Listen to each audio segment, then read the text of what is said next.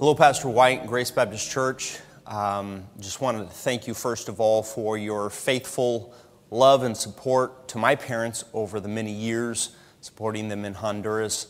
And then wanted to thank you for the opportunity to be able to present this way. This year's been so crazy, but I appreciate the opportunity to be able to at least connect with you of some sorts, and then hopefully, Lord willing, one day we'll get up to Canada and be able to visit you personally and see you face to face.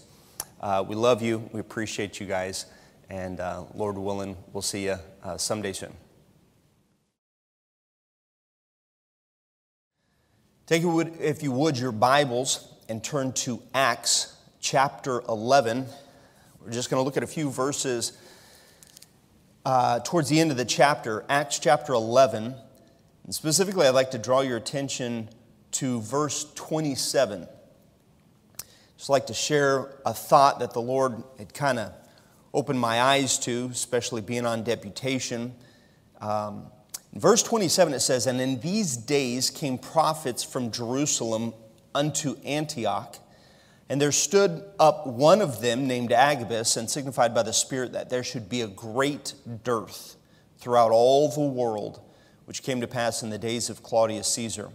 Then the disciples, every man according to his ability, determined to send relief unto the brethren which dwelt in Judea, which also they did, and sent it to the elders by the hands of Barnabas and Saul." Let's pray, and then we'll begin. Father, we thank you for the opportunity to once again open up your precious word, and I pray, Holy Spirit of God, you would stir my heart, speak through me, stir the hearts of those listening as well.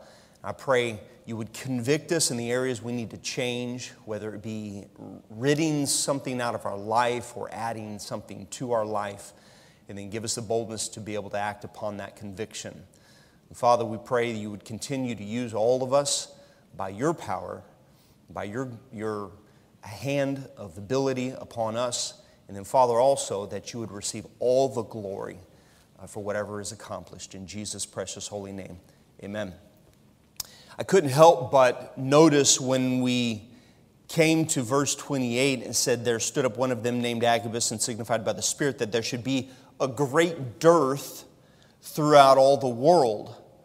Now, obviously, this is a prophecy from Agabus, the prophet, and he's signifying and indicating that there's going to be a worldwide famine. The word dearth is not something that we would use on a regular basis, maybe in our culture today, but I'm sure you already know that's exactly what it means. Is it implies a famine. It implies, it's kind of a multi-defined word. It implies destitution, which is a poverty so much that one lacks the means to provide for themselves. It also implies, obviously, that famine, which is an extreme shortage of the essentials. And then, of course, that implies hunger. It's a hunger of those necessities. And I read that phrase, "there was a great dearth throughout all the world." That's exactly where we're at today. Not so much in a physical sense, but certainly, absolutely in a spiritual sense. You can look politically in our societies, you can look in our different communities and our different cultures, depending on which country you're in, depending on which state you're in, and what area of the country you're in. Here in the Northwest, being born in Texas and from the South, but having been raised here when my dad was a pastor for 14 years here in the Northwest, this culture that we're in the Northwest is so vastly different than the South. If you're from the South, you understand that. If you've been to the South, you understand the difference in the culture, especially the Bible Belt. Having gone back many times and visiting my grandparents and my aunts and uncles and so forth in the South, you see,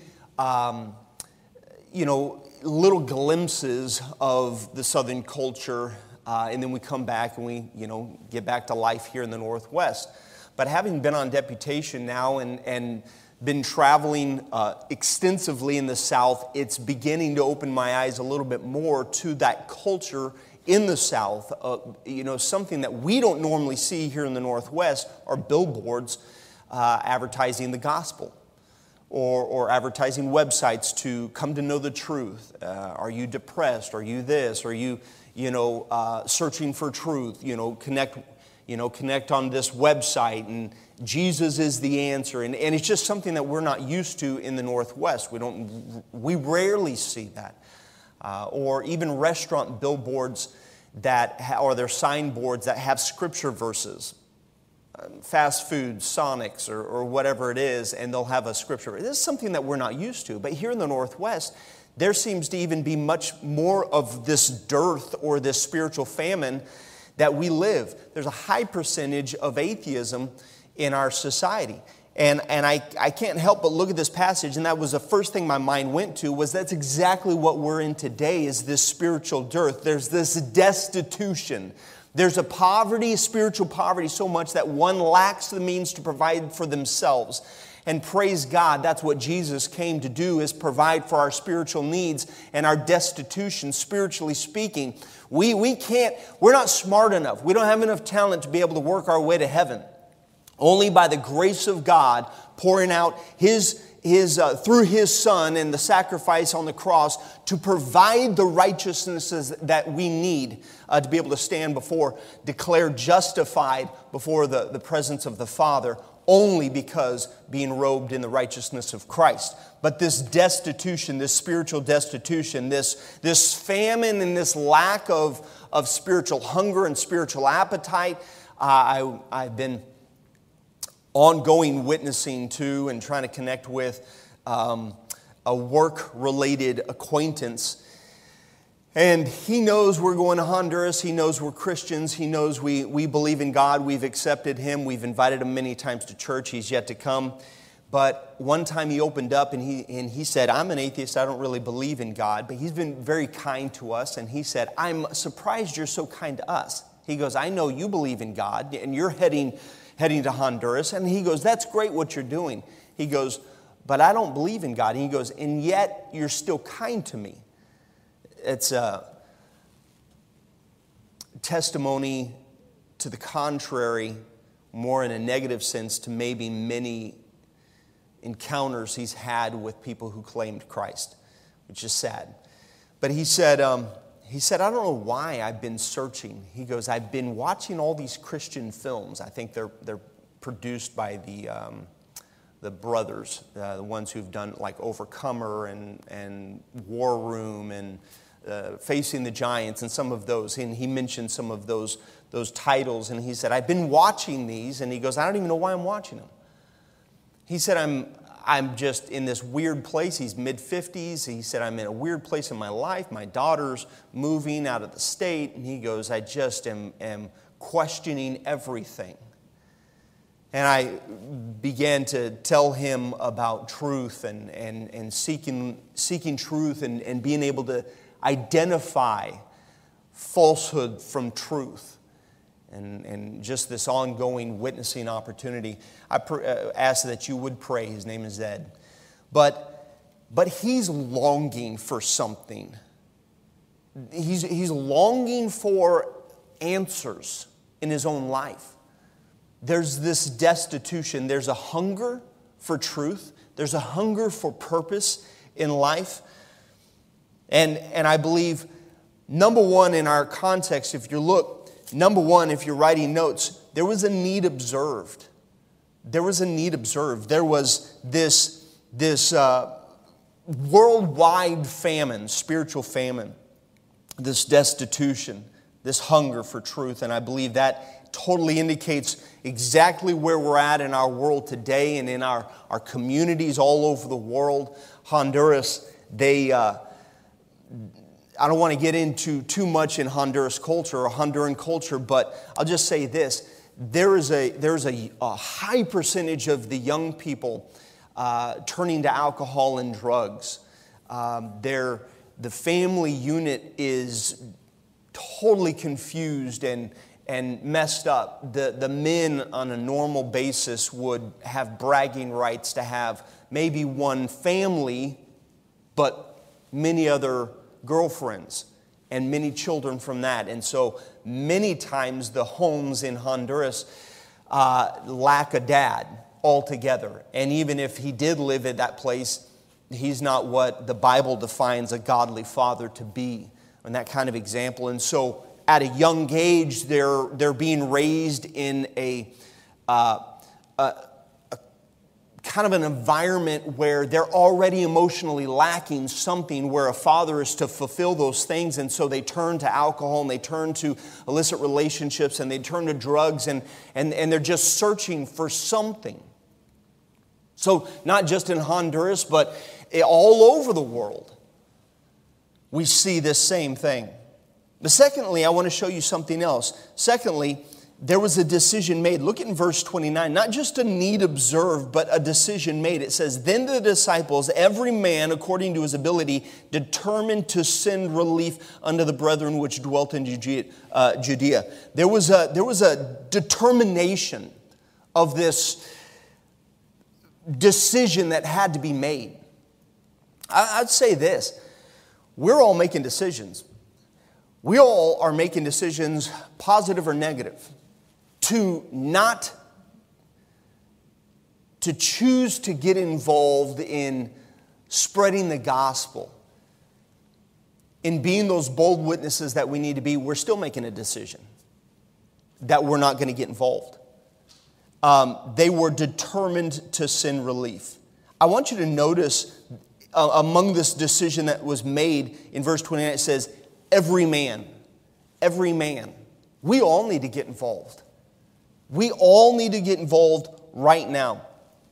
My dad, August 31st, August 30th, he gets behind the pulpit in Honduras. He was preaching to his main church there, and he had his notes kind of laid out for his message, and then he got behind the pulpit, and the Spirit of God just kind of stirred him, and he kind of set his notes aside and just preached from his heart. And he said, you know, he encouraged the people. He goes, you got to walk on your own. You have to desire God on your own. You got to stop depending on me to provide for your spiritual food on a daily basis. And yes, there is the biblical principle and precept of the man of God sharing and preaching and proclaiming the Word of God, absolutely, and proclaiming truth. But we all have a responsibility to dive into the Word of God and should be able to discern the Word of God and hunger to know God as the Bereans did, to search the Scriptures and search the truth. And that's kind of what he was getting at, was you have got to stop depending on me a couple of times a week to be able to feed you, spoon feed you. You've got to dive into your Bible on your own. And he said, you got to stop being fearful of not getting involved in the ministry, whether it be Sunday school or other forms of ministry opportunities that were there and needs in the ministry. And yet they found themselves doing so much of the ministry because they lacked the confidence to want to step out by faith and trust God. They just kept on falling back well, we're not educated enough, or we don't have enough experience or enough talent or enough whatever. And so my dad was just really burdened for them and just really preached from his heart. And then at the end of the message, he said, if you're willing to allow God to do with you whatever He wills, whatever He chooses, he said, I want you to come forward as a physical testimony, not to myself, but to God, that you're willing to allow God to do with you whatever He chooses. And many of the people came forward, and my mom being one of the first ones, which I think is ironic because she was a missionary's wife and had already stepped out of her comfort zone to go, but she's tender towards the Lord, and she was the first one to leave her seat and come forward. And after that, many others came forward. I'm not sure exactly how many, but many came forward as a testimony to the Lord that yes, they will step out by faith and allow God to work in and through them for His glory and to accomplish His will. That was a Sunday night. He preached that, and then he went home after the service, and him and my mom went home and ate dinner, and then he went to bed. And then the Lord took him in his sleep. And he woke up in glory. I feel like the Lord kind of solidified the message that God had stirred in his heart to preach and proclaim to the people by saying, you say this, now you have to. And he took my dad home. And then, of course, everything from there was kind of a whirlwind. My mom left the country as they were transporting my dad's body back to the States. And those Hondurans who had made this promise to God had to fulfill it, otherwise the ministry would die. In the absence of my dad and in the absence of my mom. And they stepped up and filled the pulpit and filled the Sunday school classes and filled the responsibilities. And to this day, the ministry continues on. And other ministries have begun to be started even in some of the mountain works. My point is this: every man has to get involved in what God has called them to do. Why? Well, I would say, number one, the generation before us, they're passing away. And it's the responsibility of those of my generation as well as the younger generations coming up to step up in those responsibilities and get involved. Every man needs to get involved. The other thing I'd like to point out is, look at this. It says, every man according to his ability. According to his ability. And I love that point. Because it was not an ability or a talent that you had to have. And my goodness, if before you stood behind the pulpit, if you had to have a full head of hair, I'd be disqualified. I'm lacking in those areas. But at the same time, God is just wanting us all to step up according to your own ability. I can't, when I read that, according to his own ability, I can't help but think about the call of Moses when he turned aside to the burning bush to see this great thing. And as he approached, and of course the Lord talking to him and said, "What's in your hand?" A staff. Why? Because he was a shepherd. He was tending to the sheep. This staff that was nothing. You can find a staff anywhere. Walk through the woods, you can find a staff. A stick. What's in your hand? And it's the very thing that God used. I also think about the woman with the debt who was a widow and the debtors were coming to take away her sons. And she turns to Elisha and said, you got to help me. And kind of my paraphrasing. And then, of course, Elisha said unto her, "What shall I do for thee? Tell me, what hast thou in thine house?" If you go back and you look at the response that she had to Elisha, she said, "Not anything." And then she finally saw, I believe, the pot of oil and said, save a pot of oil. And I don't know, the Bible doesn't give us clarity on that situation, but in my own mind, and I'm not adding to the scriptures, in my own mind, the fact that she said not anything, save a pot of oil, to me indicates a couple of things. Number one, she really didn't believe she had anything. Secondly, she believed that what she did have was of no value. Now, I don't know, the Bible doesn't tell us, I don't know if she said, in answer to Elisha, nothing, I have nothing in my house, and then maybe a pot of oil caught her eye, and she said, "Oh, save this pot of oil." I don't know if that's what happened, because the Bible doesn't tell us. But what I do know is that because she said not anything save a pot of oil, that the very thing that she did have, she did not believe had any value. And I'm telling you, brothers and sisters in Christ, that many times the very thing that God wants to use in us, many times the very thing that we don't believe has any value. We look in and say, I can't do what the pastor does behind the pulpit. I can't do what the staff does. I mean, look how the pastor gets behind the pulpit and he's preaching so eloquently and he seems so confident and it doesn't look like he's scared and it doesn't look like he's nervous. If I was standing back there, behind the pulpit, looking at all the congregation, man, I'd be scared to death. I couldn't do what he does, or I couldn't do what, various, which is why the Bible says it's unwise to compare ourselves with others. Because in our own minds, we'll end up looking at someone else and going, if I had that talent or that ability or those looks or whatever it is, or that head of hair, then maybe I would get involved. Maybe that's the very thing that's missing from my life in my limited understanding of what God's will is and what He wants to do with me. And yet over and over we see where God uses very little to perform a miracle and have a divine working. What about the young lad who gave up his lunch, 5 loaves, 2 fishes, to Jesus? We're going to feed upwards of over 5,000, just 5,000 men, besides women and children. I would say conservatively that would be 10, 15,000, maybe far more, especially culturally, with many larger households, children. So who knows how many were there in the crowd. But what is a lunch? We've had some work parties at our church, and a dozen men show up. If someone said, we got a few rolls and a couple of fishes, most men go, probably would be best if I didn't even tease my taste buds with something like this.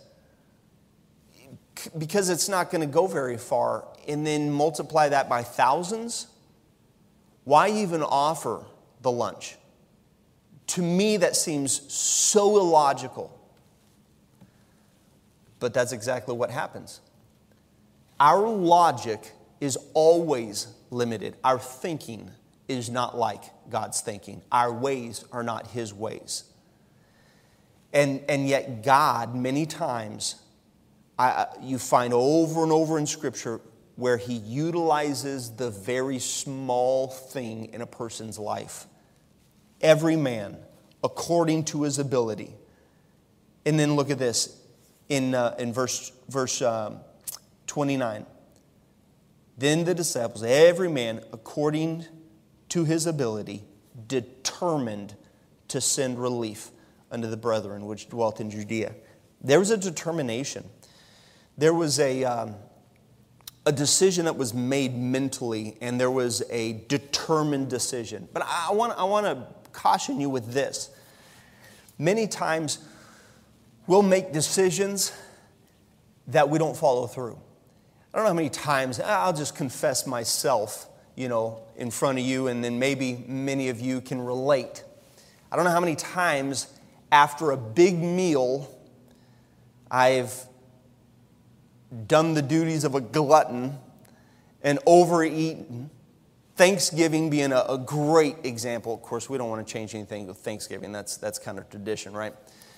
But many times you eat so much, have way too much dessert. You're sitting there, you're hurting. You don't even feel good. And there's a decision or determination that occurs in your own mind. And you go, tomorrow I'm going to eat healthy. I've made the decision many times, like, tomorrow I'm fasting. Tomorrow I'm not eating anything because I've obviously had enough with this meal to last me for a week. I'm not eating anything. Then tomorrow comes around and I wake up and my first hunger pains hit and I'm like, well, maybe salads. I'm going to eat salads. Okay, so maybe not fasting, I'll eat salads. And then you go to work and then your coworkers out of the blue buy a box of Krispy Kremes to share with everyone, and you walk by and you smell that glaze and you're like, well, not salads necessarily, salads today. Maybe, you know what, it's midweek. Who starts a diet midweek? I got to wait till Monday. In that case, I'm going to eat 6 donuts. And then you overeat. My point is this, is that many times we make decisions and we can even be mentally determined. But if our heart's not in it, then we'll go against that decision that we've made. And there was this determination. And this leads us to our third point.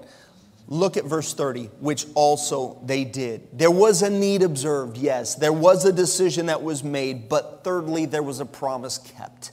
There was a promise kept. And let me just encourage you to, you believers who might not be as involved as much as you need to. And I know many times we've maybe sat in the pew and heard our pastor preach or heard a message preached, and we were stirred and we thought, that's what I need to add to my life. Or this is something I need to get rid of my life. It's distracting me, so I'm going to rid this from my life. And we make a mental decision. We make this determination, but we never follow through. Can I just encourage you, do something now. Do something now. A promise kept, which also they did. Start now. Don't wait. Don't wait till Monday's diet. Don't wait till to a better time, a better season. When springtime comes, or when the winter comes and we have more time, or make whatever excuse you want. We're good at that. We're good at painting whatever we need to. I don't know about you men, but I don't know how many times I've walked through Home Depot, looked at the Milwaukee tools and justified, I need that tool. This is going to be a blessing to me. This will help me in the ministry. This is a benefit. This will strengthen my family. I need these drills, and I need this matching bag, and I need these matching tools, and whatever. We can justify whatever we want to. But the truth is that when God stirs us and the Holy Spirit of God convicts us according to His Word, we've got to implement this right now. Don't wait. A promise kept. Do something now. And by the way, if you're not doing hardly anything to get involved in spreading the gospel and being a witness that you need to be, don't expect that you're going to stand behind the pulpit and start preaching. How about you just take a track out? Just decide that you're going to pass out. Even my son, my youngest son, can walk up, and once he is determined that he's going to pass out a tract, then he'll get nervous. You know, even him, he can walk up and go, I would like for you to have this, or this is a good message, or this is for you, and walk away. By the way, the Bible makes very clear His word won't return void. Our word will. Our illustrations. So forget about the introduction. Forget about how polished you think you are. How smooth we think we are salesmen and our sales pitch. No, that's not going to win a soul. God wins the soul. God gives the increase. His word won't return void. Do something now. We are living in a desperate dearth, spiritual dearth in our societies, in our world today. There is a need. What are we going to do to get involved? And then lastly, verse 30. It says, which also they did. And then notice this. And sent it to the elders by the hands of Barnabas and Saul. There was a vessel sent. There was a need observed. There was a decision made. There was a promise kept. But lastly, there was a vessel sent. Our family, we're going to Honduras. God's called us to Honduras. And we, I think you could say, are a vessel being sent. But the truth is that all of us should be vessels being sent. Not so much across the seas, but sent to our neighbors, sent to our community. I think there's, in with this illustration, I think there's a misconception about faith. Many times people say, they'll look at us and we've heard this many times, they say, that's a big step of faith that y'all are taking. Well, faith is a reflection of the individual, but faith is basically trusting God to accomplish something that we in of ourselves cannot, right? That's what faith is. That's in salvation. Faith to the grace of God. Grace saves us. Faith doesn't necessarily save us. Faith is the vehicle used to access the grace of God, and then He saves our soul. We put our trust and our faith in the Lord Jesus and confession and so forth. But my point is that Colossians says, as ye have therefore received Christ, so walk ye in Him. Or in other words, in the same manner as that you received Christ, you came to know the Lord, continue that pattern in your Christian life. And faith is simply accessing the grace of God to accomplish something miraculous in our life, especially when it comes to the very thing, according to your ability. Well, give this illustration. It'd be like if I had someone come up and lift weights, and I had this Olympic bar. We threw on 45 pounds. The bar is 45 pounds. The weight plates are 45 pounds for those of you who work out, and you know what I'm talking about. It weighs 135 pounds, and if I said, okay, I'm going to have a volunteer come up, and I'm just going to, lift this, deadlift it up, which just means you reach down, pick it up, and put it back down.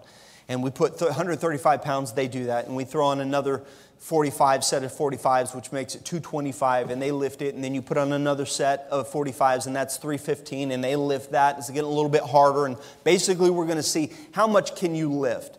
And then we throw on another set, that's 405, and they lift it. It's a little bit slower, and it's a little bit more difficult. And then we put on one more set of 45s at 495, and then we put on 2.5s just to make it 500, right? Illustration.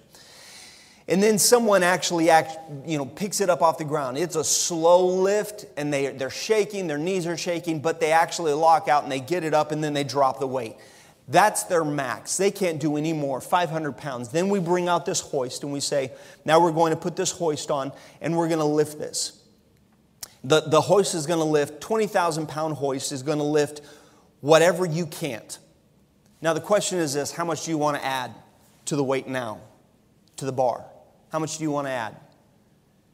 For the individual who would struggle and say, I struggle at 500. Yes, but you have a 20,000-pound hoist that's going to lift this weight for you. So how much do you want to add? 515? For those in the audience would go, 515? Why would you pick 515? It's a 20,000-pound hoist. The hoist is going to lift anything you cannot lift. That would include fatiguing your muscles out where you couldn't even lift the 500 anymore. It will lift for you. Pick a number. Pick it. What will it be? 600? 700? It's a 20,000-pound hoist. How about not 1,000? 5,000? 10,000? How about we just max it out and say, let's throw on 20,000 pounds. I want to see what 20,000 pounds looks like on an Olympic-sized bar. Let's go get another bar. Let's really put this to the test. And my point is this. As individual Christians, we step out by faith, and faith is simply saying, I'm going to trust God to accomplish something in us that we cannot accomplish in ourselves. And so the question comes back to us and go, what are you going to trust God for? Well, I'm so limited. Yeah, that's all irrelevant because we have something that's going to lift us up that's not limited to 20,000 pounds. He's infinite. God can, if we asked everyone in the audience, how many of you believe God can accomplish anything in our lives? Every hand probably would go up. Amen. Do you really believe that? Amen. And then when it comes down to, push comes to shove, and it's time to go, let's trust God then, and just stack this bar on. There's God can accomplish anything. We go, but I can't lift over this amount. I'm limited in my ability.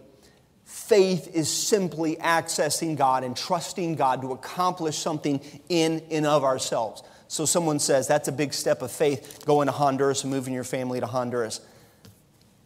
Yeah, but not when we're trusting a God who can do anything and who is unlimited. We look around us, we see there's a need. The need's there. We make a decision. What's our decision? Let's all get involved and trust God to accomplish something in us that we'll look back and go, yeah, that was all God. I don't get any credit. God gets all the glory. We'll see souls saved. We'll see lives changed. God gets the glory, not us. Father, thank you so much for the opportunity to preach from your precious word. Holy Spirit of God, continue to stir us. Continue to do a work as only you can. And Father, help us to be very, very mindful that when something amazing happens and we see your miraculous hand working and another soul is saved, or in ourselves we see we're accomplishing things where we know our own limits, then Father, help us to be very mindful and be very quick to give you the praise and the glory. For it's in Jesus' precious name. Amen. Thank you for watching the message today. We invite you to join us again every Sunday and Wednesday for more inspiring messages from God's Word.